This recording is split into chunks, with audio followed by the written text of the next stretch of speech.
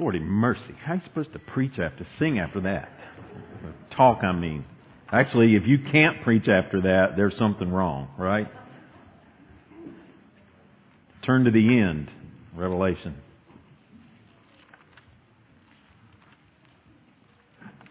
I'll begin reading in verse 6. Follow along with me if you will.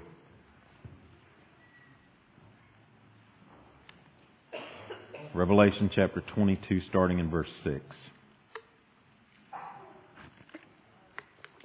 And he said to me, these words are trustworthy and true. And the Lord, the God of the spirits of the prophets, has sent His angel to show His servant what must soon take place. And behold, I am coming soon. Blessed is the one who keeps the word of the prophecy of this book. I, John, am the one who heard and saw these things. And when I heard and saw them, I fell down to worship at the feet of the angel who showed them to me. But he said to me, you must not do that. I am a fellow servant with you and your brothers the prophets, and with those who keep the words of this book. Worship God. And he said to me, do not seal up the words of the prophecy of this book, for the time is near. Let the evildoer still do evil, and the filthy still be filthy, and the righteous still do right, and the holy still be holy. Behold, I am coming soon, bringing my recompense with me to repay each one for what he has done. I am the Alpha and the Omega, the first and the last, the beginning and the end. Blessed are those who wash their robes, so that they may have the right to the tree of life and that they may enter the city by the gates. Outside are the dogs, the sorcerers and the sexually immoral, the murderers and the idolaters, and everyone who loves and practices falsehood. I, Jesus, have sent my angel to testify to you about these things for the churches. I am the root and the descendant of David, the bright morning star. The Spirit and the bride say, come. And let the one who hears say, come. And let the one who is thirsty come. Let the one who desires to take the water of life pay without price. I warn everyone who hears the words of the prophecy of this book. If anyone adds to them, God will add to him the plagues described in the book. And if anyone takes away the words of the book of this prophecy, God will take away his share in the tree of life and in the holy city which are described in this book. He who testifies to these things says, surely I am coming soon. Amen. Come, Lord Jesus. And the grace of the Lord Jesus be with all. Amen. Let's pray.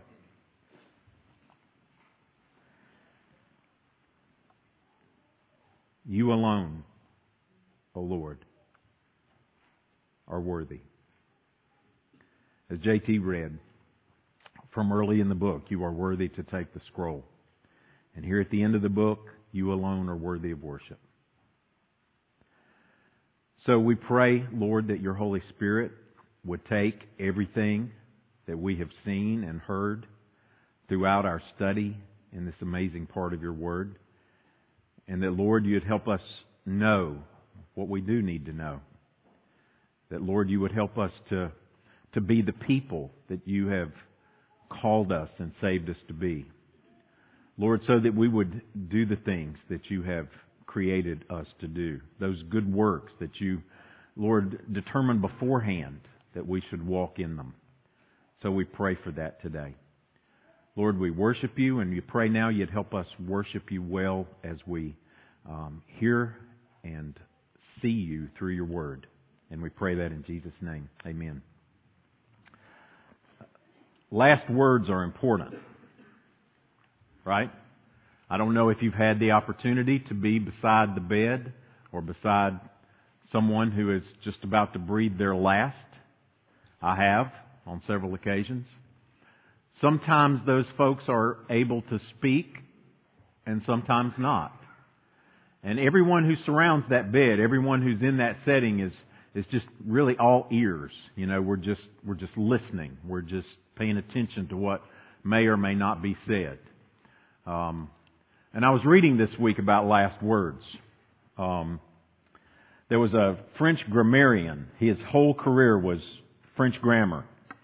Dominique Bourg was his name. His last words, according to his biographer, were, "I am about to," or "I am going to die." Either expression is used. You should laugh at that, okay? Lighten up, guys. All right? I know I'm talking about last words, but this guy was a grammarian, okay? And he's trying to decide how to say what it is he's going to say at the end. Bob Marley said, "Money can't buy life." Right? Karl Marx's housekeeper was the only one with him as he was getting ready to breathe his last. And she asked him if she could write down his last words for posterity's sake. And Karl Marx said, "Go on, get out. Last words are for fools who have not yet said enough." Maybe so. As best as I can remember, my dad's last words were, "I need to go to work." He tried to get up out of that bed and talk about needing to go to work. And that was pretty much, kind of the way he lived his life. Last words give us insight into a person. Last words are those that we kind of hang on to. Last words lots of times reveal what's in the heart of someone.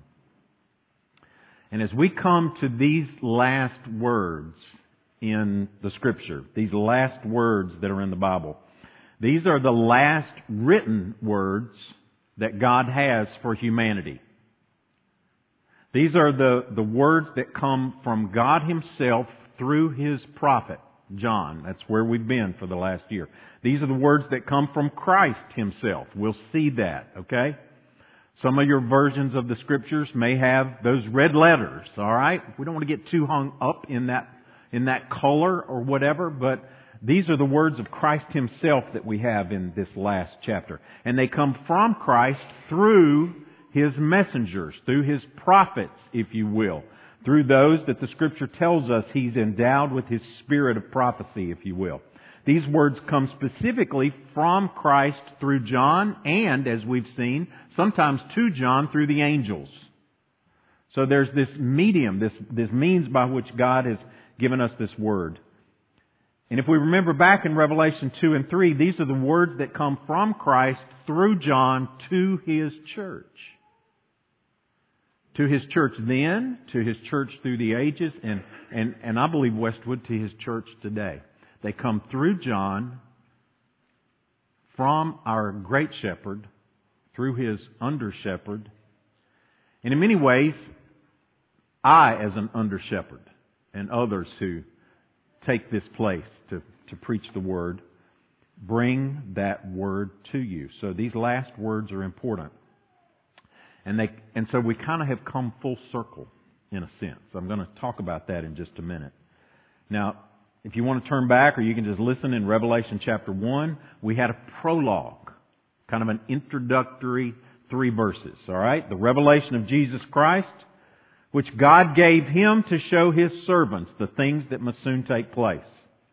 He made it known by sending His angel to His servant John, who bore witness to the Word of God and to the testimony of Jesus Christ, even to all that he saw. Blessed is the one who reads aloud the words of this prophecy. I would encourage you, if you've not yet done so, take some time and read Revelation from start to end aloud. Read it back and forth to each other if you need to. It's just amazing to see just how the dimension of it changes in that way. Blessed is the one who reads aloud the words of the prophecy, and blessed are those who hear and who keep what is written, for the time is near. That's the prologue. The epilogue, which we read, starts in verse 6. So understand, from Revelation 1:4 on, there is a sense in which the veil is opened. The door of heaven is opened. And we, by the Spirit, through eyes of faith, are taken up in to see. Not just to see up there, but to see here through the eyes of up there. And that has gone on now. And we came to the end last week. We came to the end of that revelation, if you will, of the new heavens and the new earth. It ended up there in 22, verse 5. with this amazing description of this city and of what life will be like in that city. So now we come to kind of the wrap-up, the epilogue. And as we see this thing unfolding before us, those words that we see before us are emphasized to be two things: trustworthy and true. Trustworthy and true. I touched on that last week at the end, and we see that here at the beginning. These words are trustworthy and true, it says in verse 6. And the Lord, the God of the spirits of the prophets, has sent His angel to show His servants what must soon take place. These words are trustworthy and true that talked about the new heaven and the new earth that's coming to us. And it's a promise from God. That's the promise that we have. And this promise that we have from Him, as is every word in the Word, is trustworthy and true. And we have to hold on to that, church. And this is one of the most basic principles that we hold to. If you're going to start dividing and dismissing, where do you stop? Right? If you're going to dismiss this and say, well, no, that's not really true. That's one of those lesser important truths in the Bible. I don't know any of those. It's all trustworthy and true. So these verses, this epilogue, kind of bring us to the end of this book. And the thing that's been kind of rolling through my mind is something that Jason introduced us to years ago. Those three words: know, be, do. Know, be, and do. And this epilogue that we're going to look at today and next week, it kind of brings about these summary truths that we should know, and how that should shape us then to be the people that we've been redeemed to be. And then what we should do in regard to that, how we're to live out our lives. Know, be, and do. That's what I believe we can see here in this concluding part of this book.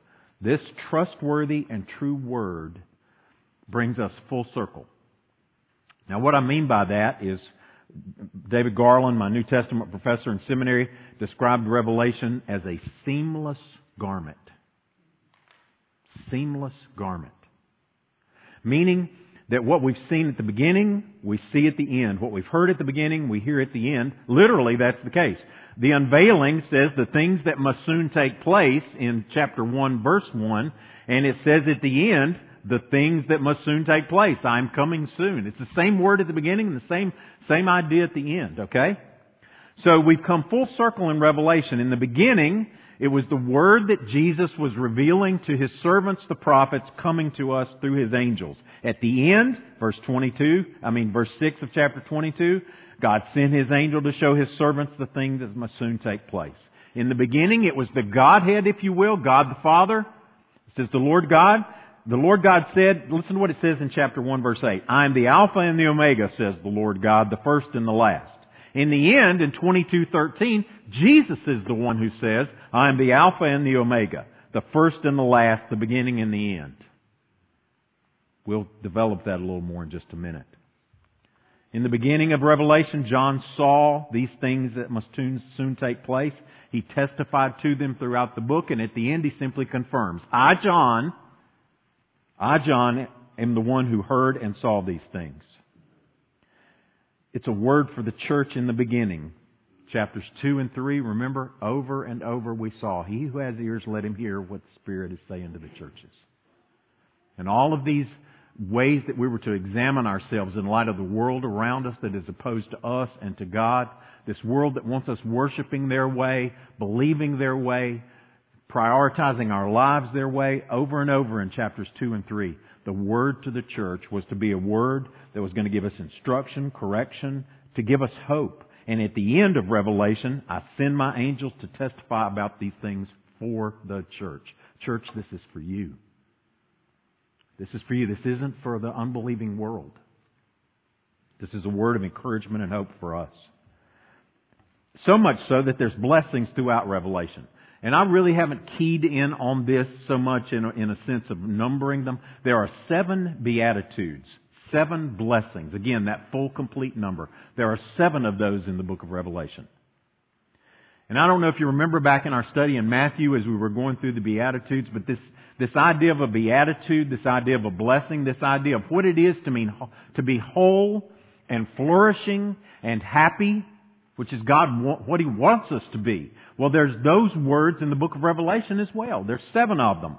Let me just read them to you. Revelation 1:3 gives us these Beatitudes begin there. I lost my place here in my notes. Where was I? Hang on, bear with me.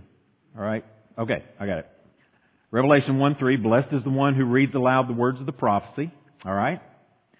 That same promise comes to a full turn there at the end as we see that promise. And just follow along as we look at these. I've gone through my book, through my copy of it, and I've kind of underlined blessed all along. Chapter 1:3, blessed is the one. We need to move forward. I still lost my place in my notes. Man, I must have got them in out of order or something. I apologize for this. Let's just go to the end. Go to 22:7. There was that promise of blessing in the beginning, and there's that promise of blessing in the end. Blessed is the one who keeps the words of the prophecy of this book. And then again in verse 14, blessed is the one who washed their robes so that they may have the right to the tree of life and that they may enter the city by the gates. Keep those in mind as we work our way through this, because those blessings are such a beautiful means of grace. And the book ends with grace, just as it begins with grace. Do you notice that? In verse 21, the grace of the Lord Jesus be with all. Amen. Back in the beginning, in verses 4 and 5 of chapter 1, grace to you and peace from Him who is, who was, and who is to come. Grace at the beginning and grace at the end in Revelation. But what about the whole book? I don't mean the book of Revelation. I mean the whole book of God's Word. Because we come full circle in God's redemptive story. We come full circle from Genesis to Revelation. We've said all along, you cannot understand Revelation the way we need to if we don't understand all the scriptural record. Not in the fullest sense, you get what I'm saying? Without the Old Testament, we can't understand the New. And without the Old Testament, we really can't understand Revelation. So think a minute about what we've seen as we've worked our way through it. The Bible begins with creation, right? In the beginning, God created. In the end, it ends with the new heaven and the new earth as God recreates what was broken and cursed. Genesis begins with chaos, right? The Spirit of God hovered over the waters. There was darkness. There was chaos. In Revelation, at the end, follow me here, God allows chaos to re-enter after He has spoken order into that chaos in the beginning. It was chaotic in the beginning. He spoke order, and it was good. But then with the brokenness, chaos enters. And in Revelation, that chaos continues, and God seems to remove the restraint. And through what we see being poured out, in the scrolls being opened, the trumpets being blown, and the bowls being poured out, chaos just goes and goes and goes and goes. And as we've sung, it seems like it's out of control, but it's not, right? It's not. We see that. And so as God removes His order, He then restores it. So everything in Genesis 1 that was undone throughout the rest of Scripture is being redone, reestablished, recreated at the end. It's beautiful to see. Before the fall, God walked with man in the cool of the garden. But then they're cast out, prohibited from coming in, and at the end, praise God, at the end, we see His face. The dwelling place of God is with man. And God Himself will be with them and be their God. So it's restored.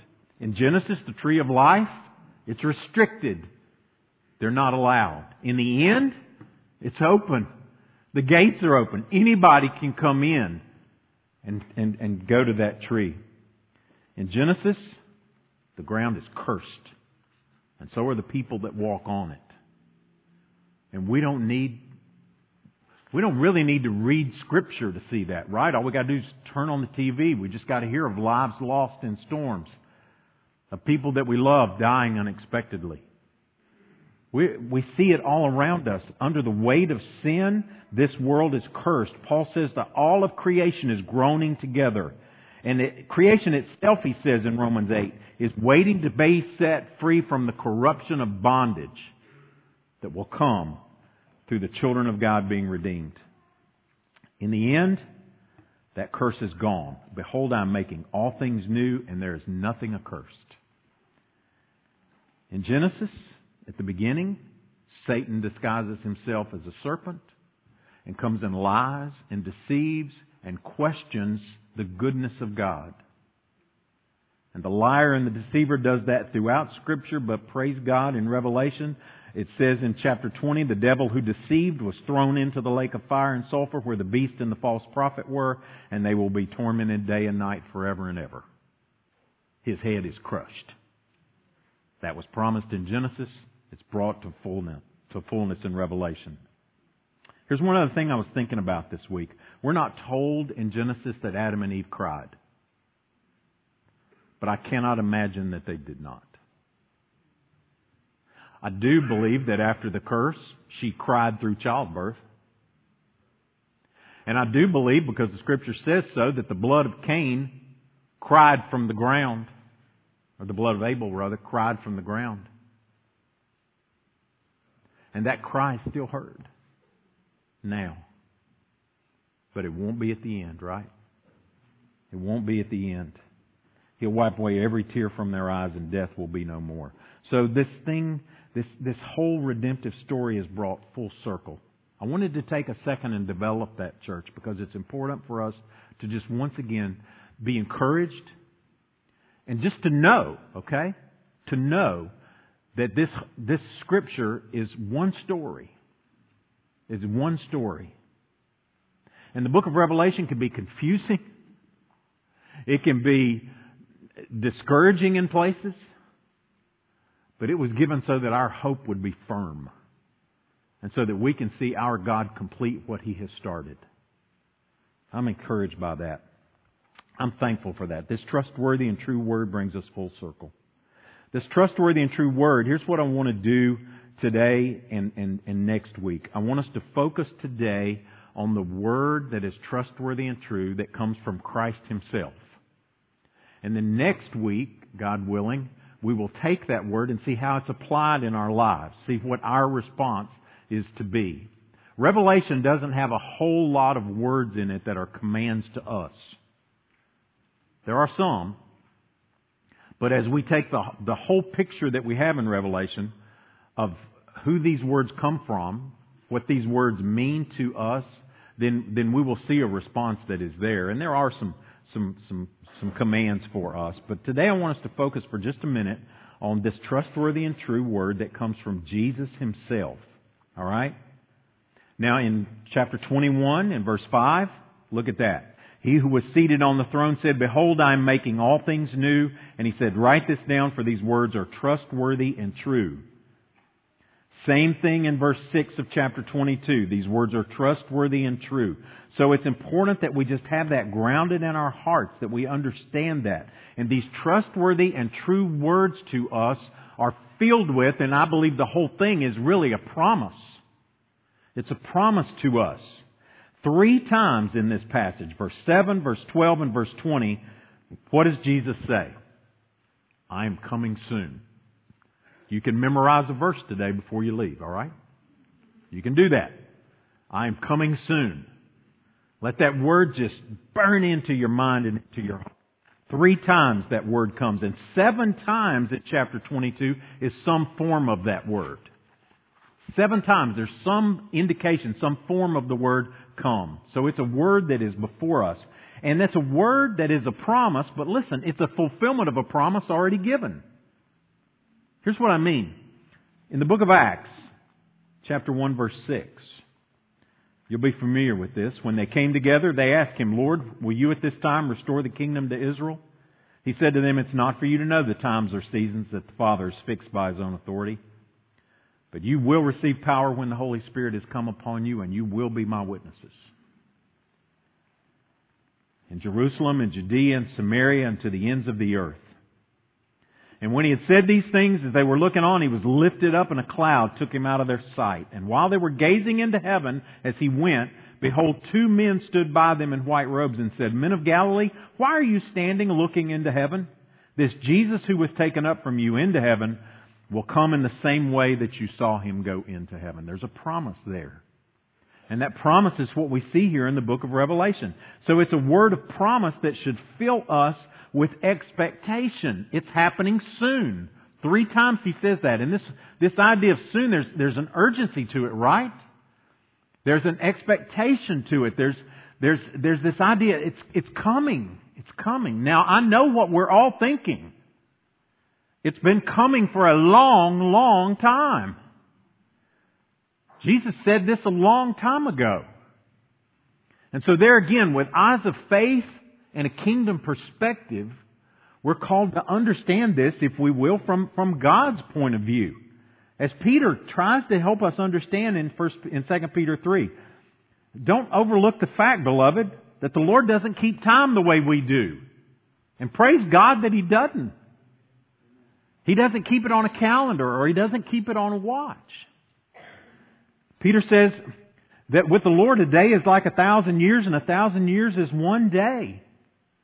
And the Lord is not slow to fulfill His promise.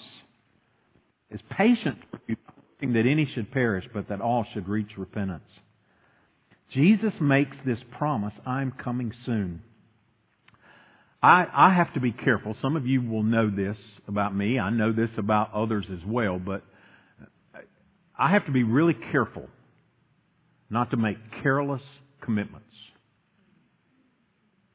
Not to make casual commitments. Right? People listen to that. And people have expectations. Jesus doesn't ever do that. Jesus does not ever make careless intentions or casual commitments. If He says it, He will do it. And He says, I'm coming soon. And this is a word of promise and expectation that filled those readers and those listeners when this letter was first read out loud with amazing hope. Because they were facing it, church. They were right up in the middle of it. This is a trustworthy and true word that gives us hope. It's also one that gives us blessing. And this is where I lost my place just a minute ago. The blessing that comes from those who read this prophecy aloud in chapter 1.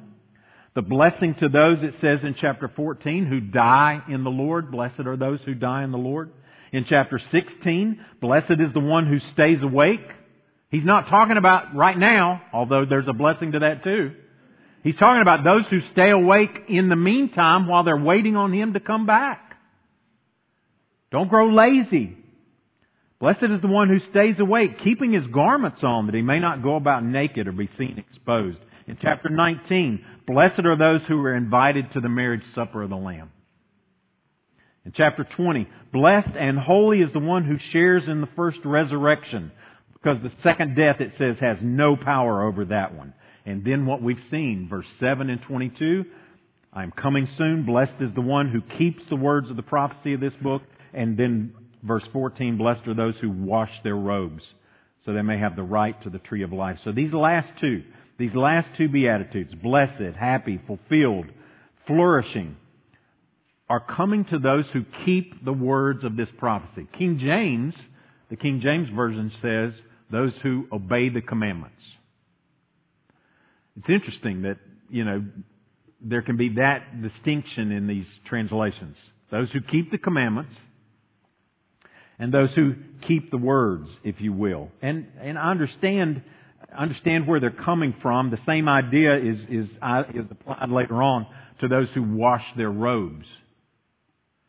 So just track with me here for just a second. The idea to keep is the idea of guarding or keeping sacred. We keep our china someplace different so the kids can't take it out and make mud pies in it. To keep, to protect, to guard. So the idea here is what Jesus said in John 14. If you love me, you will keep. You'll guard.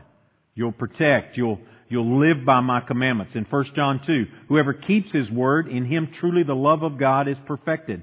In Matthew 28, it's the command that we're given. We're to go and make disciples, teaching them to keep all those things that Christ has taught us. So, the blessing comes to those who keep the word. So, in keeping it or in protecting, and I think we all understand, we don't have to protect God's word. God can take care of that, right? But as we keep it, as we obey it, we magnify it, right? We make it large and visible to people around us. And Paul, as he wrote to the New Testament church, writing to Timothy, he said, I'm writing these things so you know how you ought to behave in the household of God, which he says is the church of the living God, the pillar and buttress of the truth in 1 Timothy 3. So as the church, our job is to take, our calling, our responsibility is to take the word that is trustworthy and true and lift it up, hold it up, live it out for others to see. So we don't protect it. It does protect us. It does protect us. Blessed are those who keep the words of this prophecy. And then later on it says, blessed are those who wash their robes. What we wear matters in the new heavens and the new earth. There is a dress code, right? I mean, there is. Blessed are those who wash their robes so they may have the right to the tree of life and then enter the city by the gates. As I was thinking through this week, I was reminded of what we read back in chapter 19. Let us rejoice and exalt and give Him glory, for the marriage of the Lamb has come, and His bride has made herself ready. It was granted her to clothe herself with fine linen, pure and bright. For the fine linen is the righteous deeds of the saints. I went back and reviewed those notes. Grace and good works. How do those two fit together?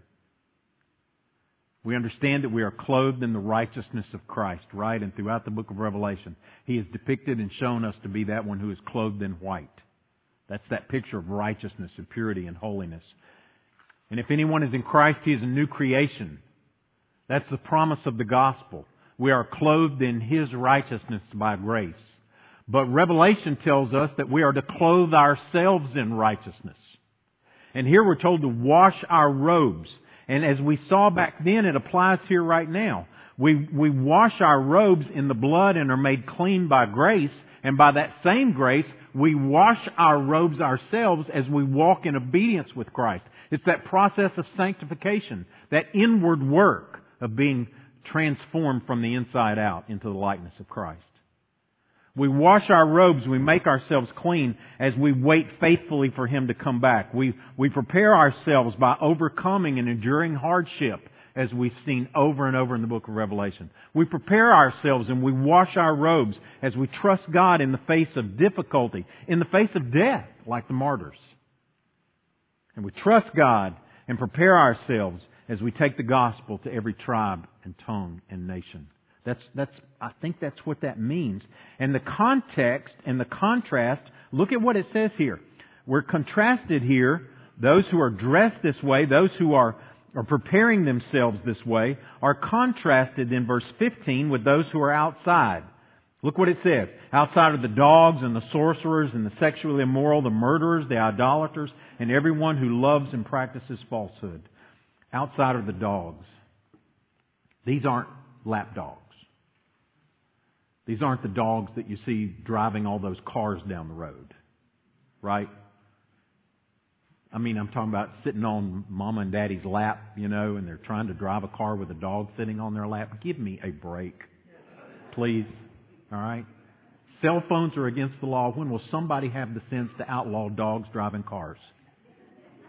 All right? Just an aside. These aren't pets. These are ravaging, unclean animals.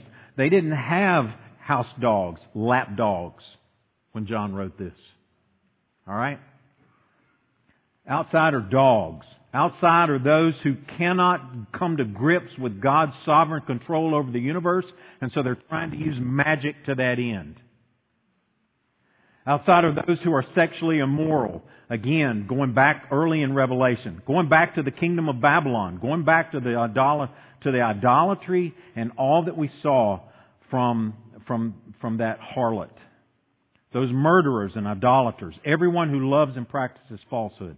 That's outside the city. Contrast that with those that are inside the city, clothed in the righteousness of Christ. He gives us this word. There again in verse 10, there's this word of warning and there's a word of assurance that Christ gives us. He says, "Do not seal up these words of the prophecy of this book, for the time is near." And then verse 11, this kind of weird, it's just a strange verse. "Let the evildoer still do evil, and the filthy still be filthy, and the righteous still do right, and the holy be holy. Behold, I am coming soon, bringing my recompense with me to repay each one for what he has done." So Jesus says again, "I am coming soon." Don't seal up the words of this book, John. What does he mean there? Again, if we don't understand Old Testament prophecy and those pictures that allude to this and point to this, we're really going to struggle with this. Revelation 22 is a fulfillment of Daniel 12. The last chapter in Daniel and the last chapter of Revelation explain each other. Flip back over to the book of Daniel and let me just show you this right quick. Daniel chapter 12, as this amazing section of Old Testament prophecy comes to an end, Daniel is instructed in verse 4, "Daniel, shut up the words and seal the book until the time of the end. Many shall run to and fro, and knowledge shall increase." And follow along with me. Then I, Daniel, looked, and behold, two others stood, one on this bank of the stream and one on the bank of the stream. And someone said to the man clothed in linen, who was above the waters of the stream, "How long shall it be till the end of these wonders?" And I heard the man clothed in linen who was above the waters of the stream, and he raised his right hand and his left hand toward the heaven, and he swore by him who lives forever that it would be for a time, times, and half a time, and that when the shattering of the power of the holy people comes to an end, all these things would be finished. And I heard, but I did not understand. And then I said, "O my Lord, what shall be the outcome of these things?" Now look at verse 9. He said to me, "Go your way, Daniel, for the words are shut up and sealed until the end, until the time of the end." Verse 10, "Many shall purify themselves and make themselves white and be refined. But the wicked shall act wickedly, and none of the wicked shall understand. But those who are wise shall understand." So as Daniel is given this amazing prophetic word and told to shut it up, seal it up, it's not yet time, Daniel. John is told, do not seal the words of this prophecy. The time is near. The time is at hand. And this word of prophecy that came to Daniel, that in some sense explained how people would respond beforehand, John gets that same word and it's coming to us. Understand that this word is not a fatalistic shrug of the shoulders that says, "Oh, people are just going to do what people are going to do." I don't think that's what this means. Now, in some sense, we see that that is the case, but I don't think that's the purpose of this. This word, it's a word of warning and it's a word of assurance. It's a word of warning in the sense that Daniel, as Daniel was told would happen, John is told will happen. It's if you don't change, you're going to be swept away. I understand this is one last call to repentance. One last chance. That's what James Hamilton says in his commentary. Imagine being at the Grand Canyon and having a tour guide take you to the highest point above the ravine and the river below you. And you look over the edge and it's so high it makes you dizzy. Then the tour guide says, "Let the self-assertive fool who wants to destroy himself disregard caution, ignore my instructions, and jump over the edge."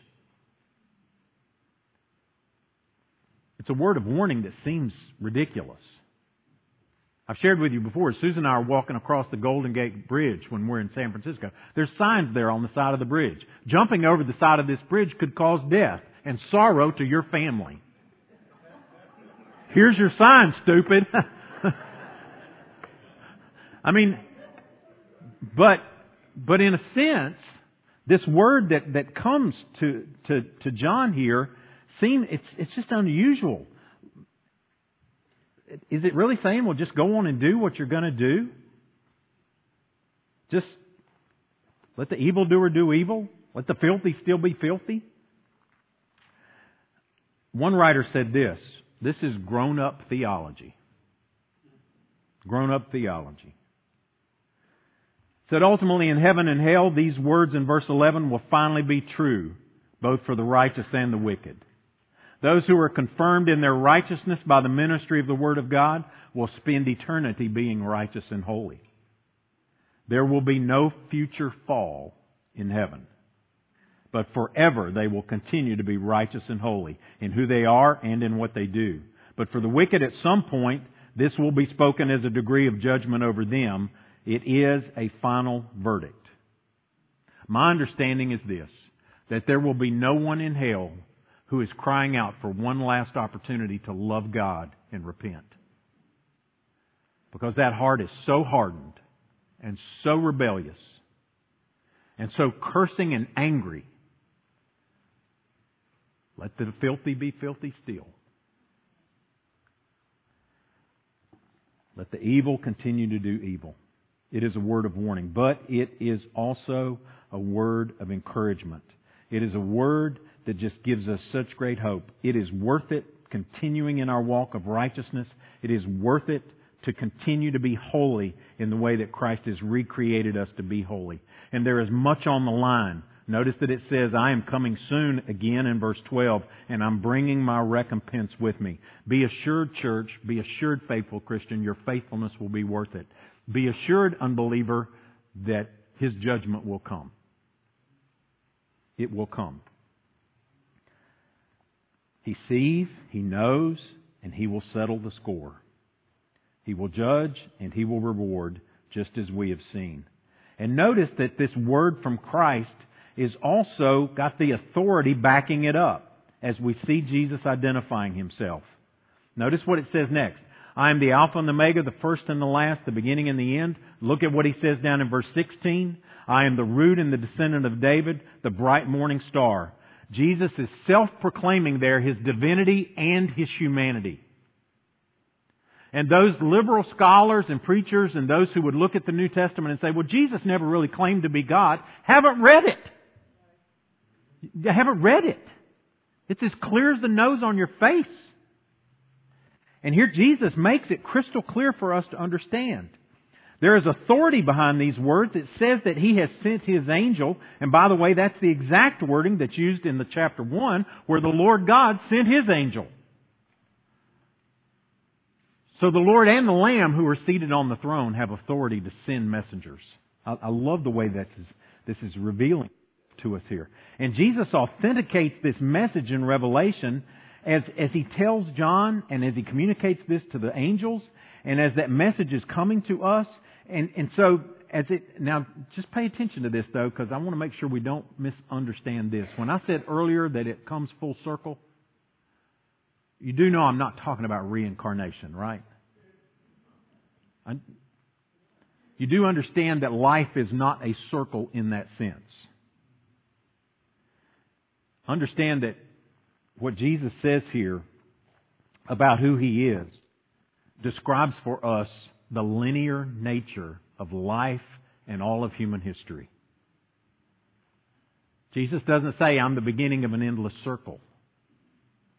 He says, I am the beginning and the end. I'm the Alpha and the Omega. In the beginning was the Word was with God, and the Word was God. We've seen that. Without Him was not anything made that has been made. As Jason prayed earlier from Colossians, that He is before all things, and in Him all things hold together. So when Jesus says that I am the Alpha and the Omega, He is saying that I am the beginning. But He is also the middle, is He not?